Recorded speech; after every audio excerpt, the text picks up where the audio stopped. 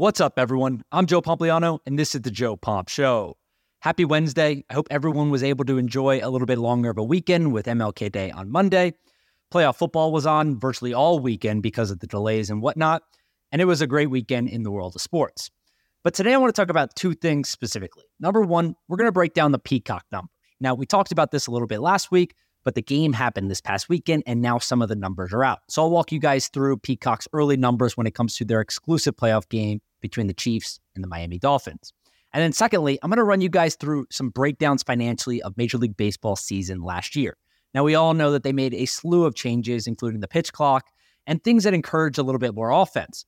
But financially speaking, the league performed really well. I have some exclusive numbers that I'll share with you guys there. I think you guys are really going to enjoy this episode, so let's get right into it.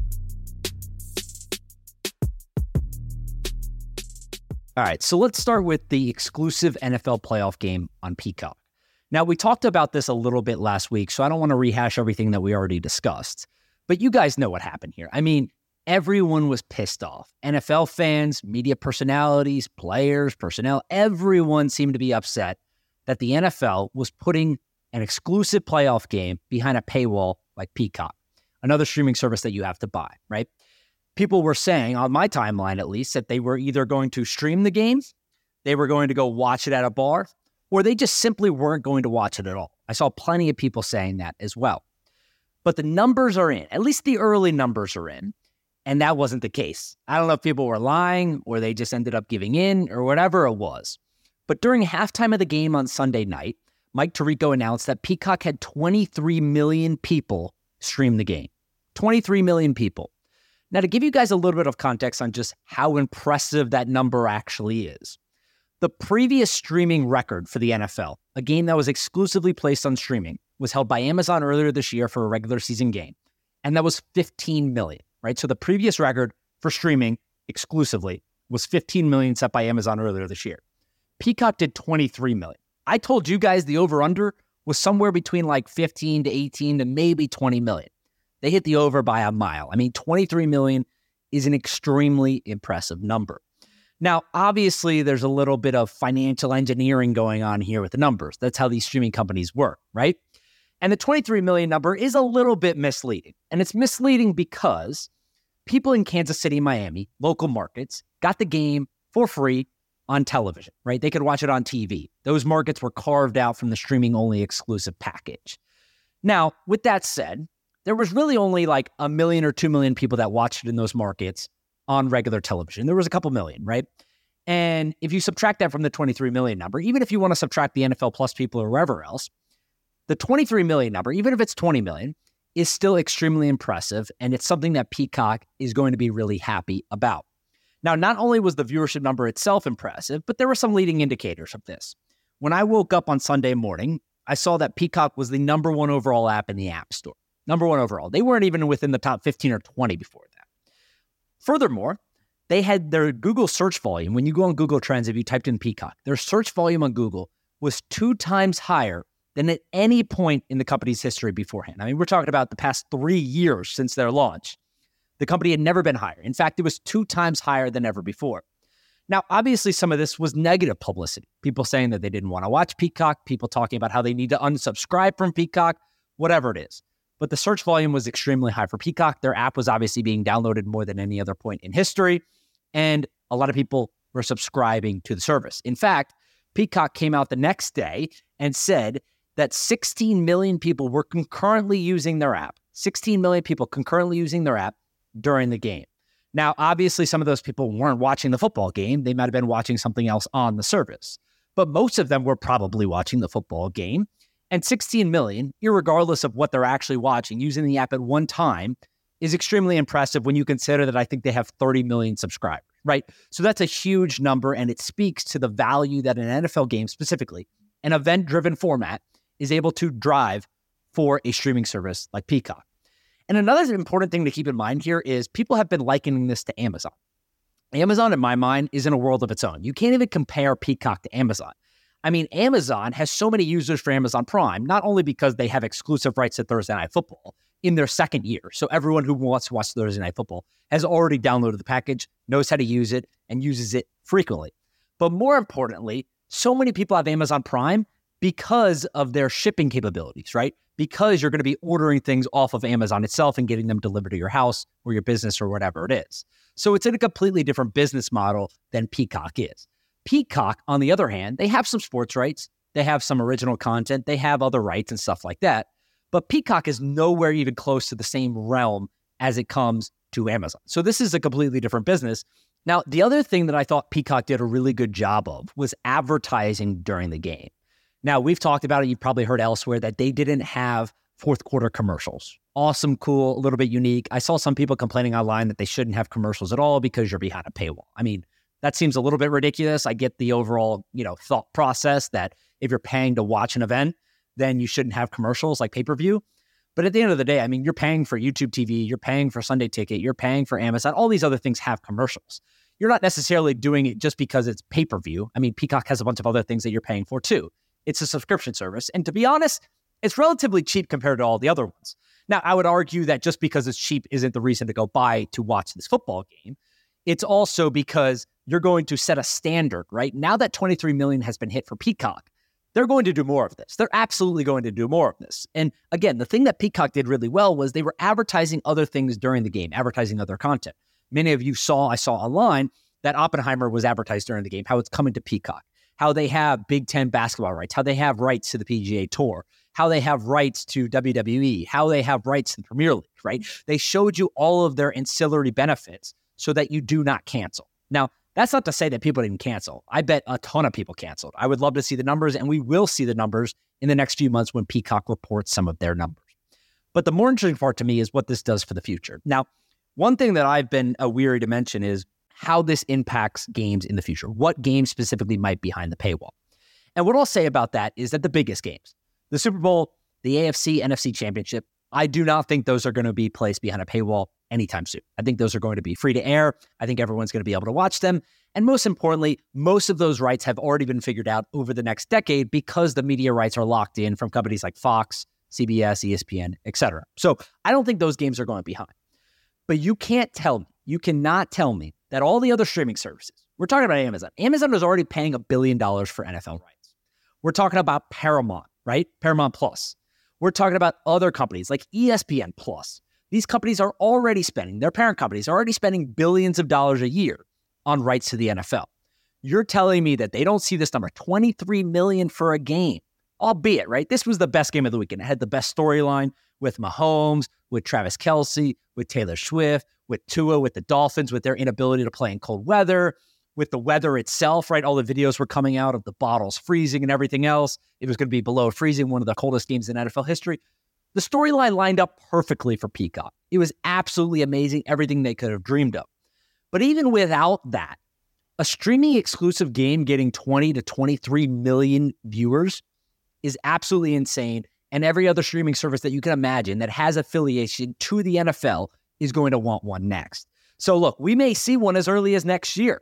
This is an event-driven business. It's the same reason why these streaming companies are willing to pay more than $100 million for a game on Black Friday. It's the same reason why we'll probably see one on Thanksgiving Day or Christmas Eve or the playoffs, because it's an event-driven business versus an inventory business like some of the other professional sports leagues that you guys know.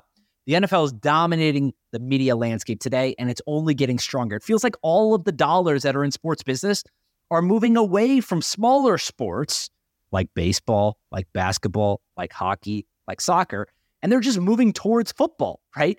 The way I liken this, right, is if you're a brand and you're doing a partnership, you could go out and you could go do a bunch of smaller deals with a bunch of smaller creators, right? Or you could go out and you could sign the biggest creator.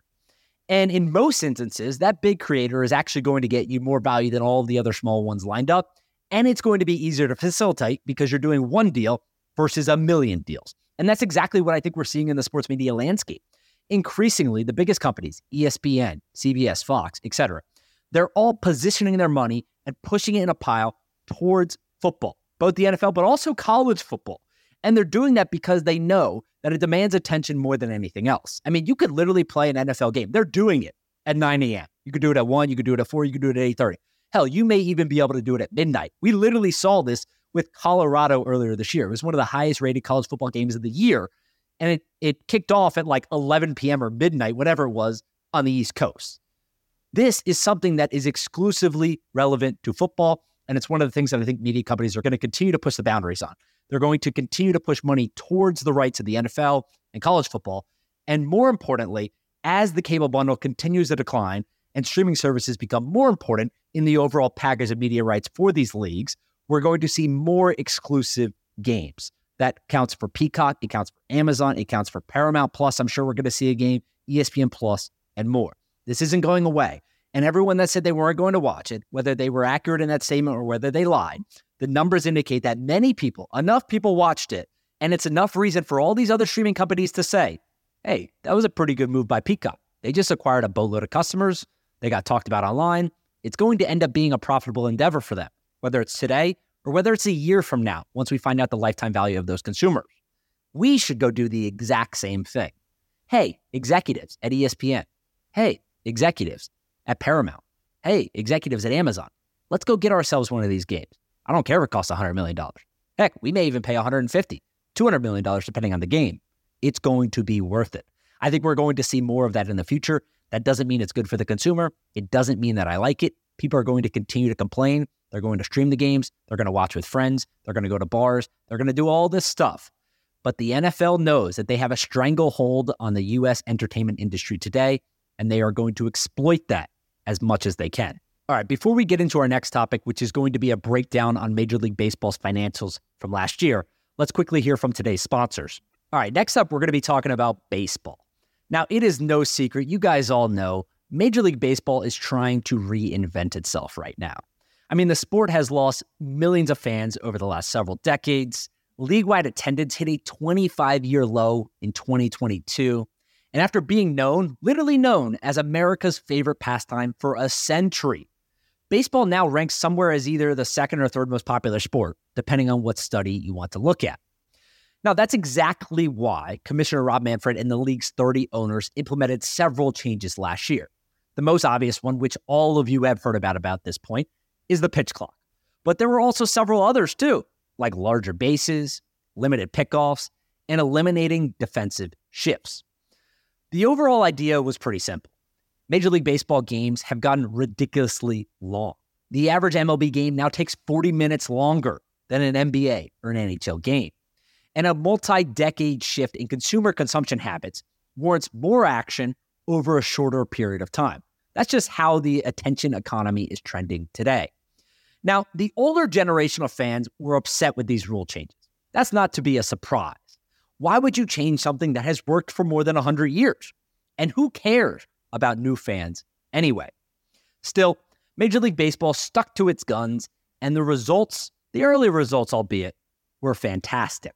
For example, in 2023, the average MLB regular season game took 2 hours and 39 minutes. That means games last year were 24 minutes shorter than they were the previous year. In 2022, games took just over 3 hours, and last year they took just under 2 hours and 40 minutes. And it also represents the fastest time of play for Major League Baseball in nearly 40 years. The last time we hit 2 hours and 40 minute average game time in MLB was 1985. And to give you just a little bit more context on this, in 2021, Major League Baseball had 390 games that lasted more than 3.5 hours. 390 games. Just 2 years later, last year, they had just 9 games, right? So that's obviously tremendous. The games have become a lot shorter, and we've seen that in the numbers. But maybe just as important, there was also more offense last year. I told you guys about some of the other rule changes they did. They put in larger bases to make people attempt more stealing. They did limited pickoffs to do the same thing. They eliminated defensive shifts to raise batting average and so forth. And these numbers and these rule changes were very effective. The league-wide average for runs per game increased from 8.6 in 2022 to 9.2 last year. So people were scoring more runs. Stolen bases also increased from 1 stolen base per game to 1.4 stolen bases per game. Walk percentages increased from 7.6% to 9% last year. And strikeouts decreased from 27% to 23%. Now, it obviously wasn't perfect. Several media members and players complained about changes throughout the year, mostly regarding the pitch clock. But year one was always going to take some time, in my opinion, and the results speak for themselves, at least financially. An industry source told me that Major League Baseball generated a record $11.6 billion in revenue last season. That includes a record $3.8 billion in ticket revenue. That's a 15% increase from 2022, as well as record figures in sponsorship, media, and merchandise sales. So we're talking about records all over the board. Record revenue, record tickets, record sponsorships, record media, record merchandise sales. Now, the most important part of this, to me at least, is the ticket data, and I'll explain. So Major League Baseball last year had more than 70 million fans attend MLB games. That was a roughly 10% increase from the year prior, and it was the first time that Major League Baseball's attendance broke 70 million fans since 2017. And the same industry source told me that the median age of MLB ticket purchasers has dropped 6 years since 2019, going from an average purchase age of 51 to 45. So not only are they selling more tickets, but the fans that are buying them are younger. Now, getting younger is always good. I mean, there's a reason why every sports league, from the NFL to Formula One, is trying to find younger fans. But having these fans consistently attend more games is even more critical for Major League Baseball. The reason for that is simple. Gate receipts typically account for more than 30% of Major League Baseball's total revenue. And when you add in concessions and parking, two other activities that are relative to someone attending a game, that number jumps to over 40% of total revenue, which is bigger as a category than national revenue for Major League Baseball. Now, the easiest way to think about this is that Major League Baseball teams play 162 games. Their stadiums hold a lot of people. So on a per-event basis, the people attending their games are more important than, say, the NFL, where every team plays just 17 games, and the national media rights are more important than ticket sales, than concessions and parking. So Major League Baseball, the fact that people are attending more games and younger fans are attending is extremely important, and it's extremely impressive. And in my mind, it speaks to the fact that they changed up some of the rules. So yes, don't get me wrong, there are still some problems with Major League Baseball. These teams rely more on regional sports networks than other leagues, and Diamond Sports Group, for example, going bankrupt, has already cost teams tens of millions of dollars in future earnings. This year's World Series was the least watched World Series on record, and it feels like baseball has increasingly become a regional sport. But Major League Baseball also has some momentum right now. The 2023 rule changes, despite being heavily criticized, ended up being the right move. Japanese two-way star Shohei Ohtani is one of the most famous athletes in all of sports, and his signing with the Dodgers will probably make them the only team in 2024 to surpass 4 million fans in home attendance. And when you add in the fact that other sports, like football, are losing kids at the youth level, it's easy to see why baseball still has a bright future despite some of the problems over the last few years. Major League Baseball is making more money than ever before. Now, they just need to build on that momentum.